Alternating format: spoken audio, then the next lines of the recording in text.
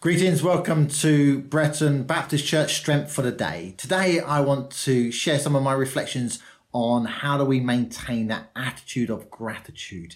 I was challenged by a story I read recently of a blind boy who sat on the steps of a building with a hat by his feet and a sign in his hands which said, "I am blind, please help."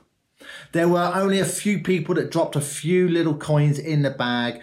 One man came up and dropped some coins in the bag and took the sign from the young man, and after a few moments put it back in his hands.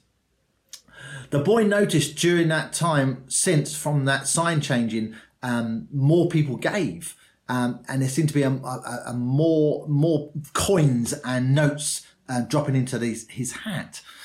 Later on that day, a man stopped and said, "How's your day been since the sign had changed?" He goes, "Are you the man that changed my sign?" He says, "Yes." And the blind boy said, "What did you write on my sign?" He said, I wrote the same thing, only the truth of what you said, but just in a different way. He goes, "What was it?" He goes, "I wrote, today is a beautiful day, but I cannot see it." See, both signs spoke the truth, but the first sign simply said the boy was blind, while the second sign conveyed to everyone walking by how grateful they should be because they can see. How grateful are you for the things in your life? It is so easy to look at what we haven't got, particularly during these difficult times. It's so easy to mourn the things that are no longer.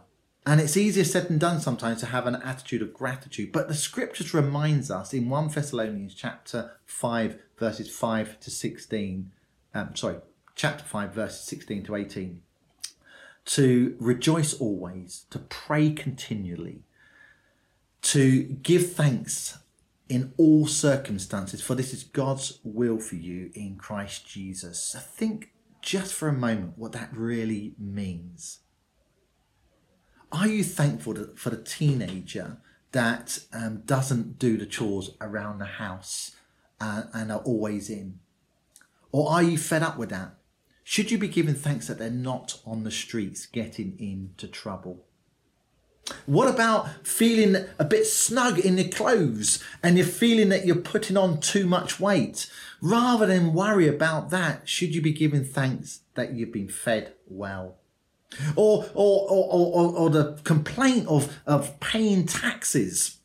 Should we be thanking God that at least you're in work? Or the cost of your electricity bill because your heating costs are up because you're cold. Should you be thanking God that you've got heat? And the list can go on. And I just want to ask you, as you think about that passage in 1 Thessalonians chapter 5, verses 16 to 18, are you able to develop an attitude of gratitude that rejoices always, praying continually, giving thanks under all circumstances, because God is able to give you the strength to go through whatever you need to go through? So be thankful in every circumstance, because this is a spiritual discipline and habit that will enable you to be empowered to see things in a different way. Stay blessed, stay connected, stay filled with the power of the Holy Spirit, and may God guide you through these days. God bless you.